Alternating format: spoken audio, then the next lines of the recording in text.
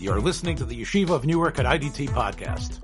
I'm your host and curator, Rabbi Abram Kibalevich, and I hope you enjoy this episode. Clear the aisles, the projectionist, Micha. Hi, I'm here with Yitzhak Kolakowski. Yitzhak, after last week, I think we have to talk about old movies for a long time because that was real old. I guess some oldies, goodies, maybe forgotten. Neither of these films are going to make anyone's top 10 or films you have to see before you die. But I think each one is probably worth a look at. I haven't, the one that you're going to talk about, I've definitely heard about, and I've heard you talk about, but I discovered this film that I want to talk about just the other week. And it's called Three on a Match. And it was a 1932 pre-code film, Warner's special, directed by Warner's, I guess, in a way, you might call him a hack, but not really. He was like a super inventive, creative, quick director. Some people credit him with inventing the gangster genre. Mervyn LeRoy, a Jewish fellow out of San Francisco who had vivid memories he writes in biographies, vivid memories of the San Francisco earthquake of 1906. Born, his dad was one of the Jewish merchants who came over from the East Coast and tried to create some sort of vibrancy of Jewish life, if at least some sort of, as we know, they were the peddlers and the store owners and the businessmen who really created the bedrock of what would be California's economy. That was the Roy's parents, Mervyn LeRoy's parents. I think his mom and dad separated when he was young, and it's interesting that he lived primarily with his dad, but he was definitely part of a hardscrabble, tough existence. Floating down to Los Angeles made sense, obviously, once movies started being made there. And he actually grew up as a kid, as a child actor, as a set designer. He did everything in terms of in the silence, and he was really one of the pioneers of talkie films. And one of the things that he could do was churn films out, like I said, quickly. Little Caesar was created a gangster film, of course, he and his fellow Jewish actor, in the sense, Edward G. Robinson, but he was also responsible for a number of important films in the 1930s. When I was reading up about him, I discovered that he and Michael Curtiz, who of course was very famous as the director of Casablanca, but many, many other films, they were considered the ones that the studio could rely on, that Warner's could rely on. They could get the movie made, bring it in under time. And he also had a hush for discovering talent. Supposedly he discovered Ware DeYoung, Lana Turner, Robert Mitchum. And the actors really swore by him and said that he was a very wonderful director. He came in and helped out, Victor Fleming, who was not able to finish The Wizard of Oz. He actually directed and produced. He produced all of it and was able to direct a good part of this incredible classic. When John Ford's illness in the 50s, when Mr. Roberts, we wasn't able to complete that, LeRoy came in and completed that as well. He never won an Oscar. He was nominated, I believe, for Best Director, but never won an Oscar. But I think there was about 17 Oscar performances that he oversaw. It's quite incredible, considering the fact that he never won any of those statues. But I want to talk about this film that he made in 1932, as I said, Three on a Match. It has a very, today we would call it perhaps a trope, but it wasn't a trope back then. The film starts out and it's tracing the childhood and young adulthood and maturity of three girls, women. And they're played, and it's interesting, in the credits, they already show you who the actors are played as children, who they are as children, and who they are as adults. The children part of the film is only about 10 or 11 minutes which is a good part since the film is only 62 minutes long, I think. I don't have the minutes in front of me, but it's about a 62-minute film, maybe even less in some of the when you're trying to find it somewhere, 62, 63 minutes. And he packs in a lot in there. Now, what I believe after seeing the film, although I didn't do much research on it, is that there was probably more scenes shot as children, and then the studio and Roy decided to just make it even quicker. But basically, they have these three girls. One of them, Mary, is like comes from the wrong side of the tracks and is sort of a trampy girl who hangs out with boys and can't do really doesn't care much about school at all, but she seems to have a good heart. The other is a goody two shoes, the valedictorian, Ruth. And then you have the oldest, I guess the most mature one, a girl from a wealthy family.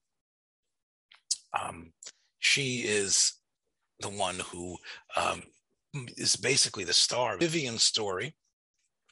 And they start off, of course, as three young girls. And it's interesting, in a public school in the turn of the century, and some in 1902 or something like that, or 1903. And it really is a wonderful little sort of vignette about what life was like then. There was a mixture of all different types: the wealthy, the hardworking, the immigrants. And although Roy never really saw himself as much of a Jew, like some of the other directors, there is a lot of Jewish elements in that initial scene. Many people have credited Roy about showing you the underside of what was going on in the United States without being preachy. Even many directors felt that they had a responsibility to let audiences see what was going on and how hard it was, how hard people were working, especially during the Depression when these films were made, that people should know how, the salt of the earth people and where they were struggling, where they came from.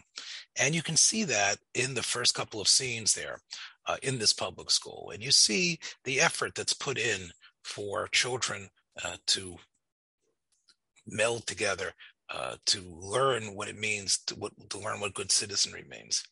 And it's interesting that there's a number of Jewish characters who only show up in that first couple of minutes, and they're all uncredited. They're all uncredited. And there's a I guess there's a Willie Goldberg, I think is the is the boy's name.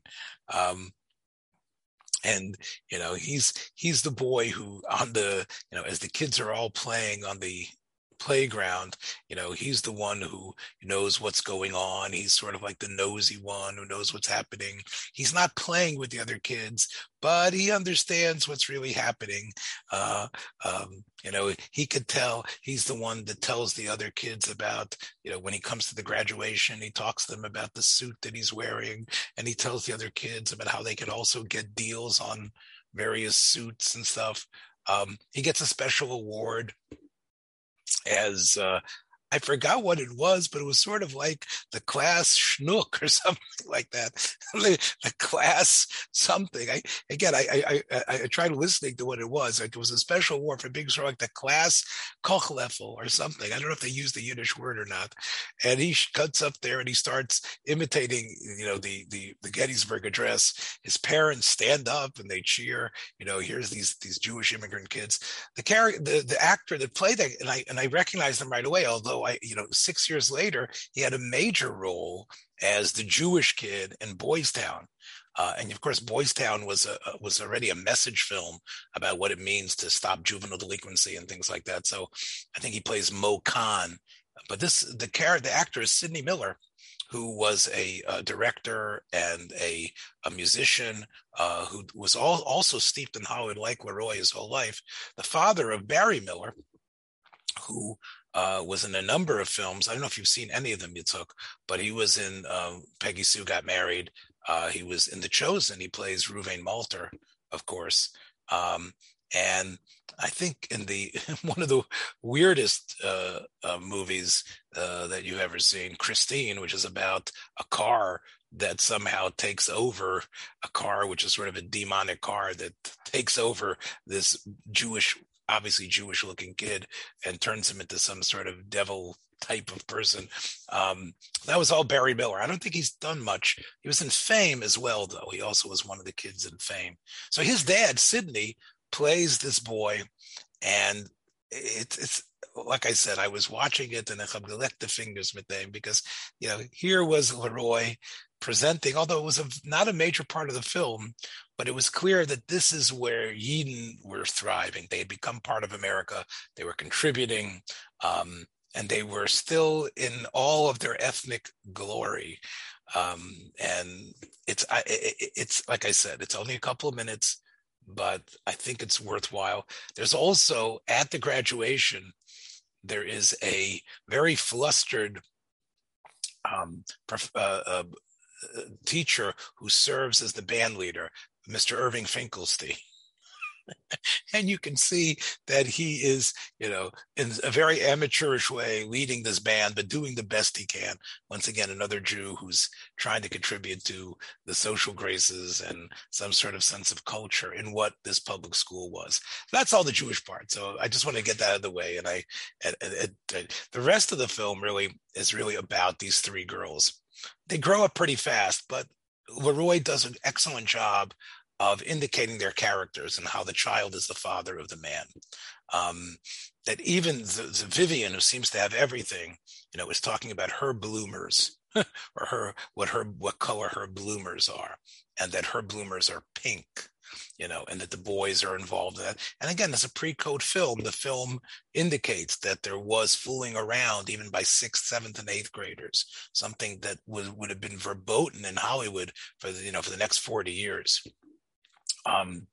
At the graduation scene, it's indicated that Ruth, it doesn't have the wealth to go to a real finishing school like Vivian, so she ends up going to a sort of a vocational school, and of course Mary, the bad girl, who they just let B'Chesed Elyon be able to graduate when her mother speaks up for her. The film indicates that she's going to end up, and she does end up in a reform school, in a reformatory school. Of course, this reformatory school is not like the movies we talked about a number of months ago about women in prison where, this exploitation, it's sort of like, it's a tough place, but it's clearly, Leroy wants you to think that these girls just got a bad break. They're not a bunch of evil prostitutes and who just want to take advantage of people. They're, because of the inequity of perhaps of the way they were raised and because of the way things were, that's why they ended up there. Vivian, however, as she gets older, goes to a fancy school, but what is she doing in that school? While Ruth is typing away and learning all the skills of stenography that's going to make her a woman that could join the workforce, Vivian, with all her wealth, is reading a steamy romance novel, which is quite steamy, even the parts that she's reading. And she's reading it to a bunch of girls who are all dressed scantily clad, which again is the typical angle of these pre-code films. I've told you before, Yitzchak, that pre-code films were unfettered, but it's clear that the directors and the producers wanted to put get as much skin as they could get in there without it being like a porno type of flick. I mean, and again, it's not that they scenes that were totally unnecessary. Oh, they're all in their these girls in their dormitory, all in various lingerie, and they're listening to Vivian read. Chad was the writer of the screenplay.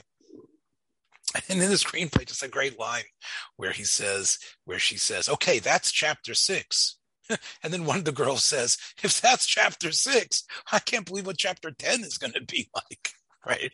So in other words, that's steamy enough. Can you imagine what chapter 10 is? And that's such a great throwaway line about what it was like to be a teenager.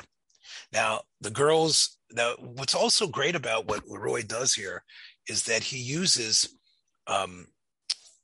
headlines and archival shots from newsreels to indicate the passage of time. Now today it's like everybody sees that, oh, that's the way, of course, everybody knows that's the way exposition occurs. But when Roy did in 1932, it was somewhat novel. Remember we talked about, a number of weeks ago, about pages of a calendar or clock changing. This was a little more inventive. And it also, I think, struck home to an audience. Oh, I remember that. Whether it was Red Grange or the sinking of a certain ship or whatever, what was going on, or a dirigible that was developed. The audiences watching this in 1932 sort of like, would nod, similar to the way audience did when they watched Forrest Gump, Robert Zemeckis' film. That was everybody loved. I think part of the reason was Leroy was able to massage his audience with all these events that made them believe that things were really pushing through time. Again, I've sort of buried the lead over here, which is the fact that the three, I mentioned Ann Dvorak, who was played Vivian, but I didn't mention the other two actresses who really had very long and illustrious careers in Hollywood. I think this might have been Ann Dvorak's one of the pinnacle of her career. She really didn't make that many films past the mid-30s, but the other two actresses were very active, way into their middle age and beyond, and that is Joan Blondell and Bette Davis. And it's interesting that Bette Davis, who we know 4 or 5 years later would be the queen of Hollywood almost, her and Miriam Hopkins, in terms of like who was going to get the juiciest acting parts. In 1932, in this film, Bette Davis is eye candy. She is Daryl Hannah, before she made Splash. She is just she's meant there just to be eye candy. Which, again, I'm sure Bette Davis was very flattered by it because, at the end of her life, she wasn't exactly, you wouldn't call her from the great beautiful women. But in this movie, they bleach her up very blonde, and they make sure to see her, in a bathing suit, in a very skimpy bathing suit, and also to see her also getting, they're talking among themselves. She hardly does any of the, when we talk about Bette Davis, Peter, or any sort of gesticulations or line readings. She has probably one of the most bland characters. She's just supposed to be a good girl, and she's not even in a way the romantic dynamism of the film at all. The film is really Ann Dvorak's, and Joan Blondell is basically what the audience realizes when you watch the film is that she's a bad girl. But she's turned her life around. She's become a singer. She's become a nightclub entertainer, but she really wants to be a good person. Okay. Well, what is the real story of the film? The real story of the film is the fact that Vivian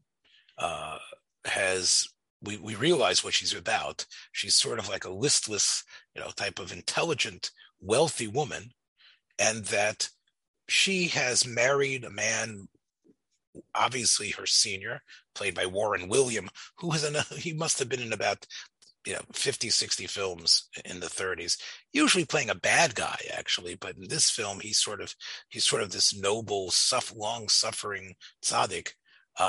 She marries this guy, a super wealthy lawyer. She has a child.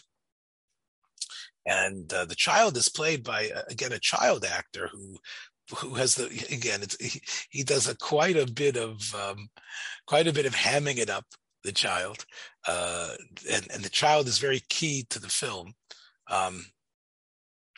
He is he's one of these little, curly-haired moppets that's just the cutest little thing you could probably ever see. And his name was actually Buster Phelps. And the kid is uncredited. It's incredible, Yitzchak, that these actors were uncredited, even though their amount of screen time was as great as Bogart is in the film. And of course, the child, Buster Phelps, was in this had more screen time than Bogey, but he didn't even get a credit on screen. And his purpose is to be the sweetest child in the world, who loves his father, and his mother, who loves him but obviously can't take care of him because she's too interested in other things. she doesn't love the man that she's married to. 300 match. The reason it's called that is because a chance meeting brings these girls together again. They somehow get together. They were in the same beauty parlor, and they go out to have a bite to eat at a restaurant. And there's as the film indicates, there's a legend that if three people light their cigarette from the same match, that one of them is going to die. Now, supposedly this was something, I don't know if you've ever heard of it before, but supposedly it was something that was pushed during World War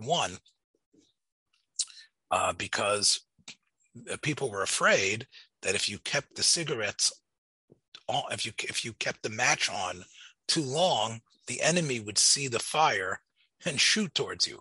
So you weren't supposed to light three people from one match. That's supposedly where the film sort of has in a little one of these newspaper articles that show up in the screen. They say this is what it was about. But it seems like in the 30s, enough people knew that when three people light from the same match, something bad is going to happen. So the film foreshadows the fact that something terrible is going to happen to the last person to light the match, to light the cigarette from the match, which was Vivian, the Ann Dvorak character. When she lights this, and then from there you see that she is in a loveless marriage, that although her child means a lot to her, she really is terribly bored. She wants to go away. She refuses the advances of her husband, although she's dressed in a very slinky outfit. And she just wants to go by herself somewhere, to go to Europe. And she takes her son with her, which is interesting, because usually she just leave the son. But on the boat, this played by Lyle Talbot, who had a very long career in Hollywood. Very good-looking fellow, sort of a real. He was in a lot of monster movies. Yeah, he was right. He was in a lot of films. This is one of his first films, Lyle Talbot.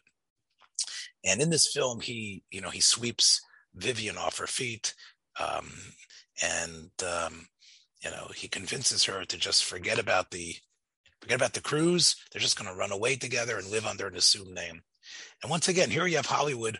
Not only, once again, pre-code, you can have a woman having a extramarital affair, dumping her husband, running around living under an assumed name. Of course, her husband, Mr. Kirkwood, Warren Williams, is looking all over for her.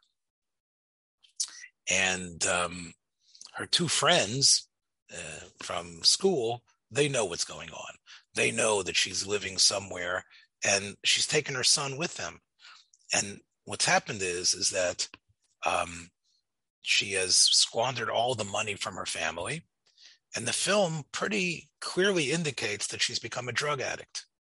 She's become a drug addict, and her son, although she's not abusing her son is not obviously living in the way he should be. He's not being taken care of. He's not given healthy food to eat.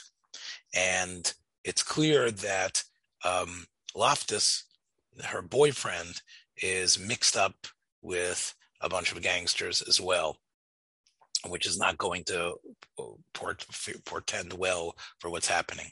So here, the showgirl, who is the bad girl, decides she's going to do something. She's going to take things into her own hands and she goes to Vivian's husband and says, I know where he is. I know where your son is. I know where your wife is.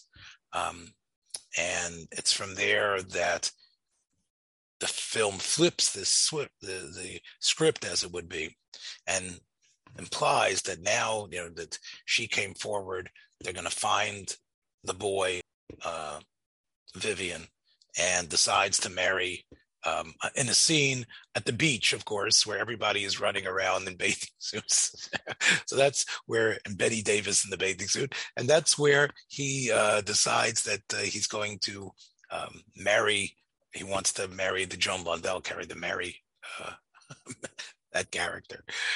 Meanwhile, his ex-wife is devolving ever further.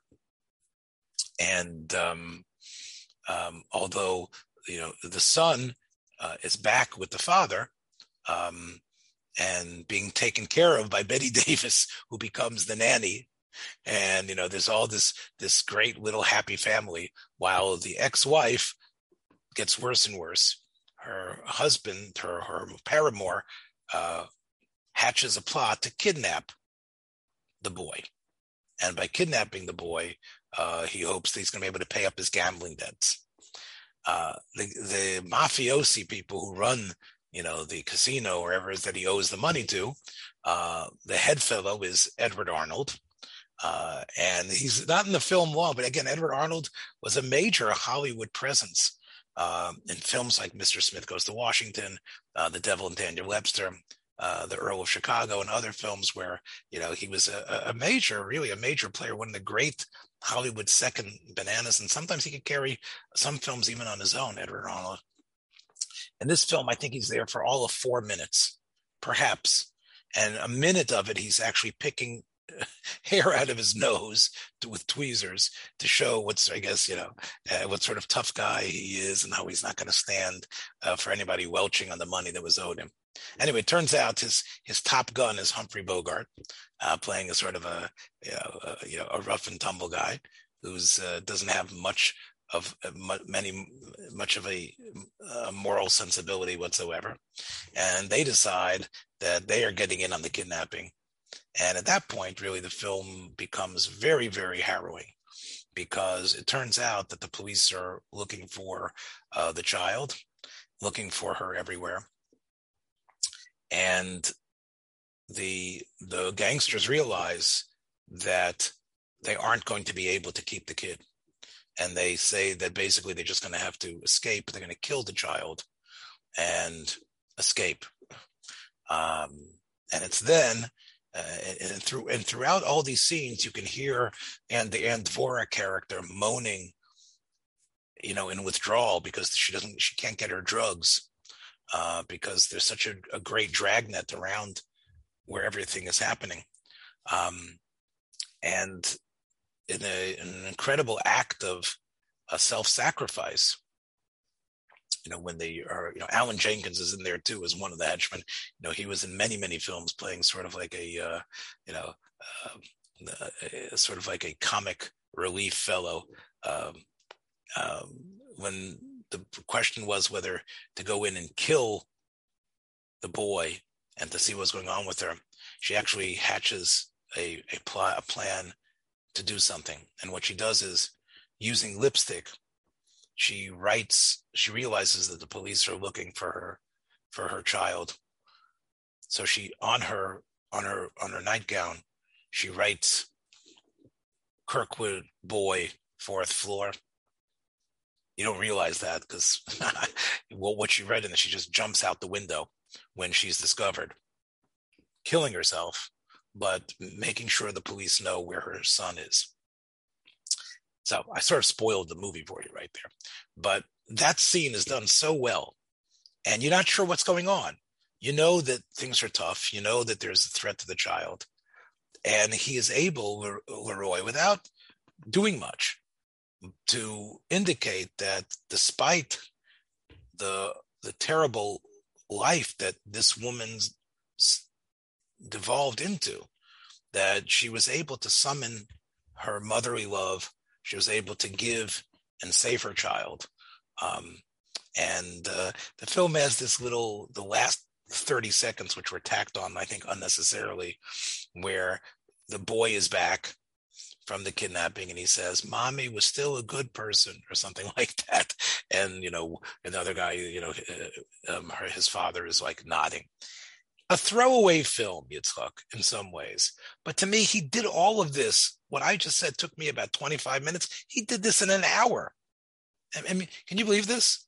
There are films, again, the incredible, the inventiveness, the alacrity, the sense of mise-en-scène, the ability to cut and to fade from one scene to another, to be able to pack in all this information, to have kids growing up as small children, to show a little bit of immigrant life, to show kids in different stages and when they were growing up, to deal with the underworld and the ruthlessness, drug addiction, and in a sense, police procedural, all of that in 60 something minutes. It's really incredible. And I know you like films that get to the point, but Hollywood did not produce films like this afterwards. It wasn't because, and neither did Leroy. Leroy ended up making these large, boring films. He's, and again, part of it was, well, this is not really art. But in some ways, what I just described to you is what became later television dramas that were, about 48 or 50 something minutes. They packed in this whole type of story. And especially when you have, can you imagine if I told you Joan Blundell, Bette Davis, and Humphrey Bogart, and Edward Arnold, throw in Edward Arnold as well. That's quite a cast, right? Considering, like, and it's not like, oh, it's just a cameo. It really is an accomplishment. I'm not sure exactly how to classify it, but it's a 63-minute film that is able to take from the cradle to the grave and still have some sort of moral message and some humor, some drama, and some social commentary. So I have to just tell you, I'm the spoil. And talking about pre-code and the effect of the Hays Code, the Hays Office and everything, it was a very big impact on film in general. It reminded me of one of the early 40s wartime, one of the first in color Looney Tunes cartoons. It was, I believe, the first Tweety Bird cartoon. I don't know if she was called Tweety Bird yet, but she was being pursued by these two cats who were a pastiche of Abbott and Costello. I think they were Babbitt and Catstello. And at one point, the Bud Abbott cat is telling Lou Costello cat, give me the bird. And then the Costello cat said, if it wasn't for the Hays Office, I'd give him the bird, all right. Look, the Warner Brothers cartoons, we could do a whole show on Warner's and what Warner's was trying to do. The critique of Disney, and I agree with you. Unfortunately, like we talked with Tom last week, I think a lot of those great cartoons are going to be lost. But yeah. So what's your pick for this week? So I'm picking this movie because this weekend coming up in Phoenixville, Pennsylvania, is Blobfest, which I think we've mentioned before. So we're kind of right off the heels of Monster Bash, and the next major monster gathering, really a sort of a pilgrimage, is Blobfest, which is, if anyone is familiar with the movie The Blob, one of the most iconic scenes in the whole movie was made in Pennsylvania, not too far from Philadelphia, kind of maybe an hour north of Philadelphia. And one of the most famous scenes, it was made in a few different towns around the area. And one of the most famous scenes, which I remember even being shown in Muppet Babies, was that the Blob attacks a movie theater. Steve McQueen and his friends are sitting up in the balcony of the movie theater, and the Blob attacks the theater, and then the people come running out of the theater. And that theater, they used an actual movie theater, and the theater really looks pretty much the same as it did. The film was released in 1958, but as my friend Chris Yeworth, whose father directed the film, as he often points out, the film was actually made in 57. And so every year in July at that theater, which is an active movie theater to this day, and they do all kinds of interesting shows there in Phoenixville, they show The Blob, and then they show a few other movies, and they have the street fair. Bash, which is really about the whole genre and bringing in various small and big stars. This is a weekend dedicated to The Blob. Well, it's dedicated to The Blob, but like Monster Bash, they like to bring in, when they can, different actors and horror hosts. Mr. Lobo hosted for a few years. I remember last time we were there in person, Rico Browning was there, who played the creature from the Black Lagoon. They've had Godzilla themes. I see. So it's kind of Monster Bash light, and it's not in a hotel. It mixes between being in the movie theater on the street. Again, I was never there for the Shabbos programs, but they have all kinds of. They have a little film festival where people show their own short films. They have contests, screaming contests. They have a dance, all kinds of things going on. But again, we've only ever been there Sunday, and generally Sunday, after they show The Blob, which is they show that every year, they'll usually show. Generally, the years I've been there, it was always a modern film that was made in the style of these 50s films, something like the Lost Skeleton of Cadaver, those type of movies. And instead, this year, as the second feature, is a movie that predates The Blob. The Blob, like again we said, was released in 58 in color with Steve McQueen. This was the one that they're going to show, and actually they're going to show later this month at the Mahoning Theater as well. They're showing which is a drive-in theater in Pennsylvania that has a certain cult status as well. But the second film they're showing is one that we've mentioned briefly when we were talking about Harold Gould. I believe it's his first screen appearance, although he's uncredited. And it's a strange little movie, but I think it's the first alien invader movie to be released, as far as I know. I think it predates The Thing. It predates the Day the Earth Stood Still. It's not as prestigious as either of those films. A very low budget movie. It's called The Man from Planet X, and it's directed by a director that we've mentioned before as well, who's able to take a low budget and make something really good out of it. The one movie we spoke about, I think one of the first movies we spoke about, was 1945 Detour, directed by Edgar G. Ulmer. Ulmer also directed some Yiddish language films. He was born in the Austro-Hungarian Empire, and he was Jewish himself, and he made at least 3 or 4 Yiddish movies. He made some Ukrainian language movies. All of them he made in the United States for an ethnic audience. And then he would make these other films. He made several monster movies, science fiction movies, and this one it's interesting. It has William Schallert sporting a goatee and a mustache, so he looks very different than he did in Patty Duke. I think than actual films, right? That he was on television. Yeah, he was constantly on television. Yeah, he was in everything. He was in everything. And actually, mentioning Harold Gould, I just saw this now, and it's on YouTube. 1994, they made an after-school special called "The Writing on the Wall," where William Schallert plays a bishop, and Harold Gould is the rabbi. Harold Gould is Mr. Goldenberg, and Hal Linden is Rabbi Markowitz. I see. Hal Linden from Barney Miller.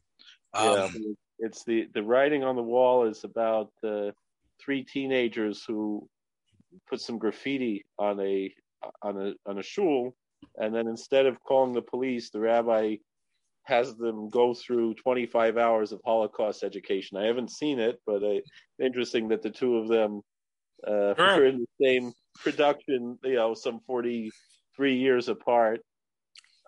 So what's the? I spent about 25 minutes telling you every single detail about 3 on a Match. What's the plot of The Man from Planet X? So one thing is that the alien is not really, which is similar to E.T. and many other movies came later.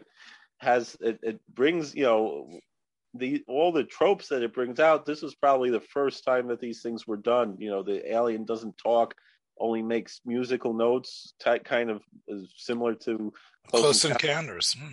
All these things, and he's not a malignant character. He's just kind of stuck, lost, and trying to get back home like E.T. He doesn't befriend a child in this one, but he lands somewhere in the moors of Scotland, and it's very foggy all throughout the movie. What I found fascinating is this movie also, I mean, usually my movies are shorter. You beat me out here. This one's about 70 minutes long, and the budget for the movie was about $50,000, and it was extremely successful considering how it made well over $1 million. So that's not good business in the movie business. They usually want you to lose money so you can have a tax write-off. I'm looking at the at the cast. Was there an actor who played the alien?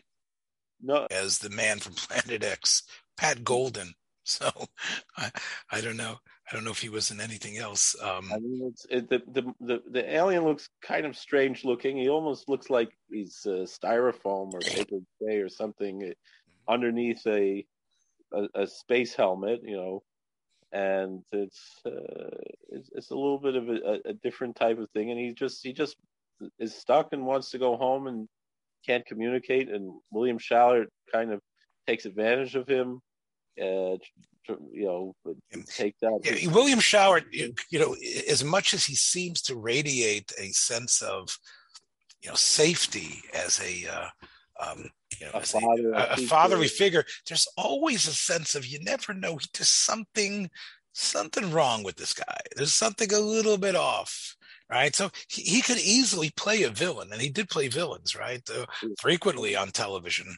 And part of what he disarms you, Schauert, with his, his avuncular nature, so to speak. And then, right. And I think in this film too. In this film, he's definitely the bad guy.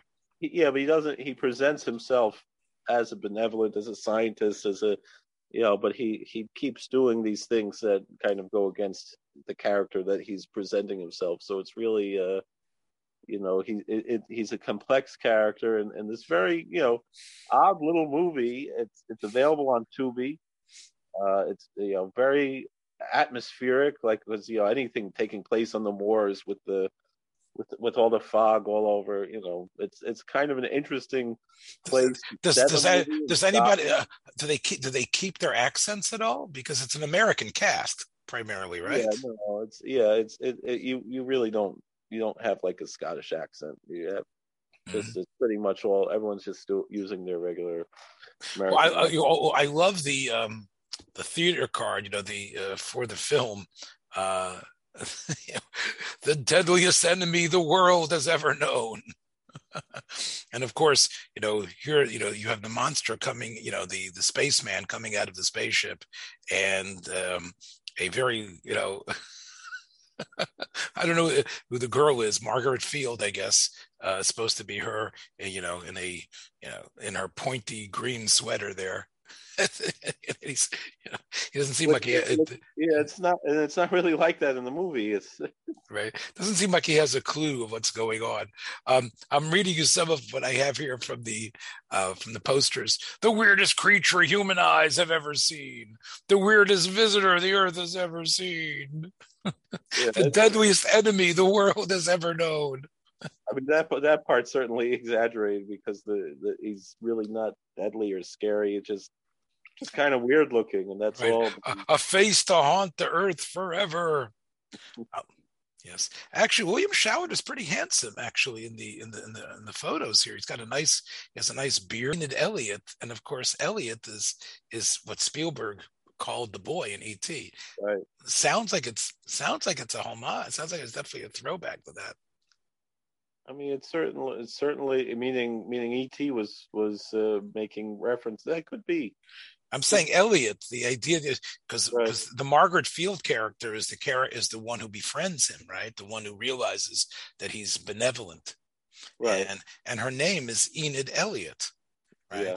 And her is it her dad? I what you're saying. Yeah. I mean, Ulmer was a master at taking very little and doing a lot with it. I mean, what he did with Detour was absolutely incredible, and I think, well, that's one of the greatest film noirs of all time. Yeah. And this is like a kind of a being set in the moors like this. It has kind of noir type of element in a science fiction film. It's not, it's not The Day the Earth Stood Still. It has some of the claustrophobia, though. It's not as claustrophobic as The Thing. Being stranded in the Arctic, but it is in a remote area, and it Jewish directors that seemingly, could operate in a multiple genres. Although Ulmer was, I guess mostly, again, he, whatever Hollywood wanted, he'll make it, right? I mean, that was what he was about. I mean, he had, he did Westerns, he did Sword and, Sandals, science fiction. He has So Young, So Bad, which was about girls at farm school. And the same thing is really true about Mervyn LeRoy. He made musicals. He did Gypsy, of course, weepies, melodramas, gangster films. I think this is, again, Spielberg, I think, has shown the fact, with West Side Story, but it took him to his 70s to make a musical. You know what I'm saying? I think, the auteurs that we have, even Hitch, was somewhat, he made one comedy. Most of his films, are suspense.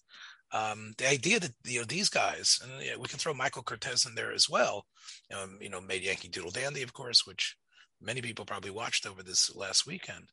But, I think there's something to the quality of these directors, making a lot out of a little, being able to produce things in a way where, it's not like Michael Cimino, who did Heaven's Gate, turned into this, 4 or 5 hour extravaganza. And, I think there's something when we extol these films to also extol, I think, Yitzchak, the work ethic of these directors. And also, I think, to understand what, how television altered things. In the 1930s, there was no television. And people who didn't want to go sit for 2 hours wanted to have some, film, a B film, perhaps, a film that they would watch first that would give them a complete story in 60 minutes. Well, here was Mervyn LeRoy presenting that. They would be sitting for a few hours because you'd have. Right, I know, I understand. What I'm saying is that's right. They would see, it was a double feature. So they would see one film. Yeah, that was pretty good. Yeah, it was a pretty good movie. Yeah, then they would break, and perhaps they go to the bathroom, see a cartoon, come back into the theater and catch the second feature. Yeah, right. And that was, again, but we fail to comprehend these things. We talked about shorts before and serials, but this was a full feature. And of course, we talked about, Chaplin did similar things in silent film, but I think LeRoy, deserves credit.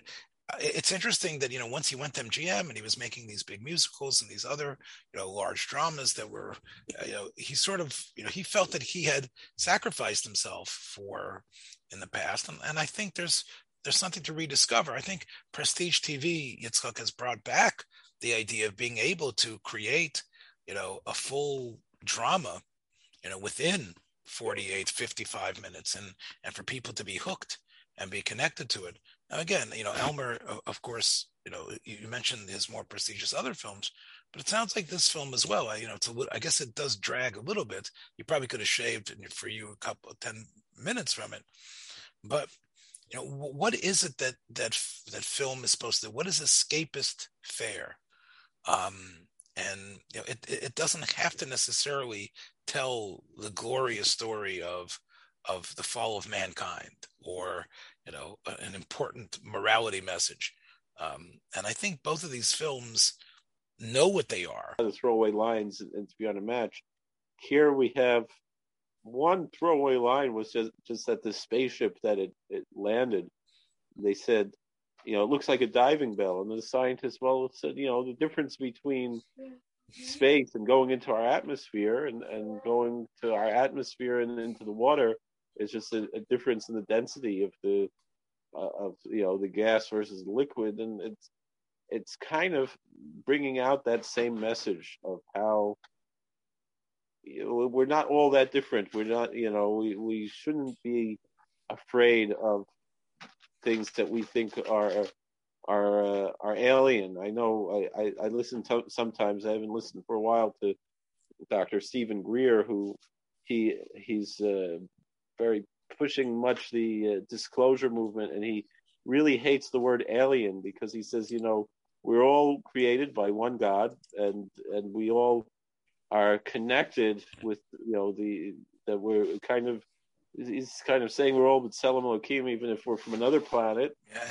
Again, if you look in the Rambam, if you look in the Rambam or Nevuchim, it's pretty open where he says we are so centered on this planet, we don't know what's out there, and he says it's a human pride to believe that in all the vastness of creation that we're the only ones that mean something. Of course, this goes against the Kabbalistic perspective of Bishvil Yisrael, Shenikaracious, and the whole Bria, and the whole universe, and all the Lomos is all for the Achas of us. He talks about also in the Yisrael Torah, in Chilchus Yisrael Torah, about the Chochmah of the different. That's right, that the planets have intelligence, but in Mar Nevuchim he actually mentions the fact that it's a gaiva, a haughtiness that we appropriate ourselves to think that there can't be other aspects of life. So even from the Kabbalistic perspective, though, I listen a lot to Rabbi Bar Tzadok, and he's very involved in these types of things, and he says that essentially, again, kind of that similar thing. These are, when you say B'Shvil Yisrael, we know the Zohar Kodesh talks about Shadin Yehudoyin, that that there are Jewish demons, and he says we can assume that they're therefore Christian demons and Muslim demons and Buddhist demons, and similarly along those lines, that these beings on the different levels they are, some above us, some below us, they're all related to us. They're all they also the concept of Nishmas Yisrael, it's a supernal concept, so it's not really.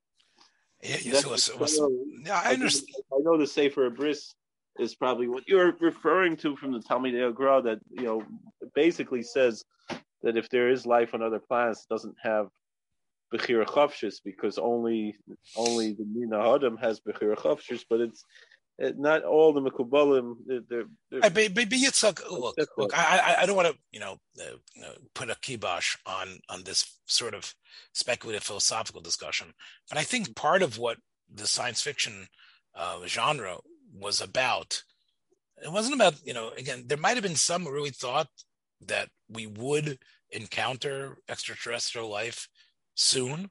That might have been an excited idea people had, but I think most of them, especially The Day the World Stood Still and other films, I think really, and I haven't seen this one, I think most of them are really about understanding the people around us, understanding other human beings, having a greater sense of tolerance. I mean, remember, this was on the heels of World War II, when you had, a genocidal regime that wanted to destroy us. So a film that sort of, begs for understanding of the other, I think is important. But I think it's really belied. Again, we talk about the posters. Obviously, the people who were selling the film wanted it to be about. They wanted people to be scared. They wanted people to sort of think there was some kinky thing going on between, the alien, and the brunette. And I think that's really, again, I go back to the idea of, there's always these multiplicity of intentions happening. You want to make money for the studio. You want to do it cheap. You want to get people in 1951 away from their television sets and to see something that was different. In the 1930s, people were depressed in their houses and going on Skid Row or wherever it was. They wanted to get in their seats and just perhaps see a reflection of the life that they had, and to sort of see how a good, the girl on the bad side of the tracks could actually end up changing her life. But it was really all about providing all that in an entertaining package.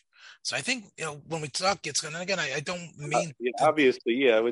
This isn't any great prestige film. This isn't The Day the Earth Stood Still. And even The Day the Earth Stood Still, which was a prestige film, wasn't sold as it. It was sold the same way that this movie was sold. That's right.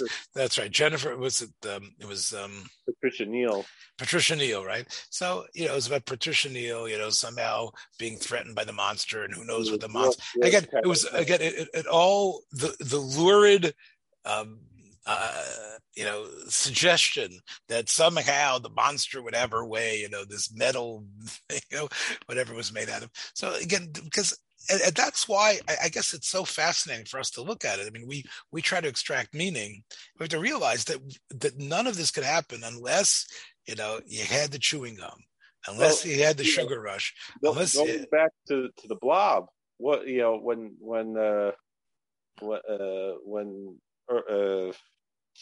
Yeaworth directed the Blob, he wanted to make money so he could make Christian movies.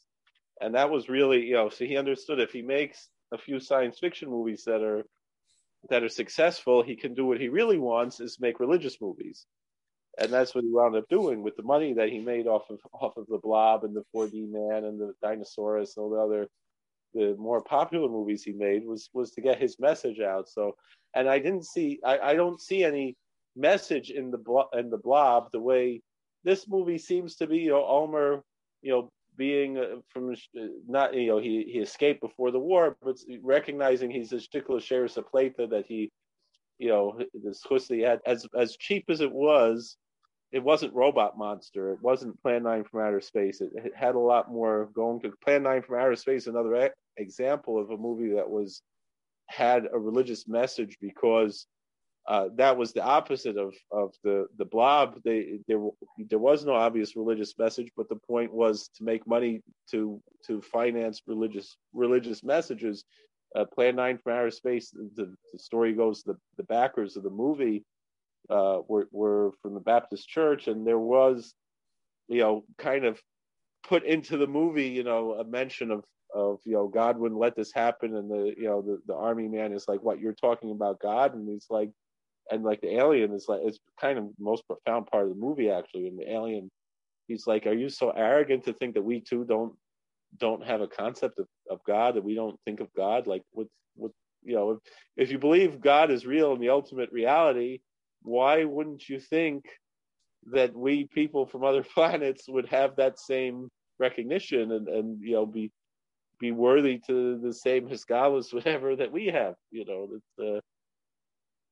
Yeah, look, I think that like we say, Yitzchak, it's all films like the ones that we've talked about represent a little bit of a strapping ourselves in and going back in time and seeing. So if you're not going to Blobfest this weekend, or to the Mahoning Theater drive-in in a couple of weeks, it is streaming on. We hope you enjoy both of these, and let us know what you think. We definitely want to get your feedback. I think is crucial. Okay, take care, my friends. Be well. Thanks for joining us for another episode from the Yeshiva of Newark at IDT Podcast. Be sure to subscribe on your favorite podcast app so you don't miss a single episode.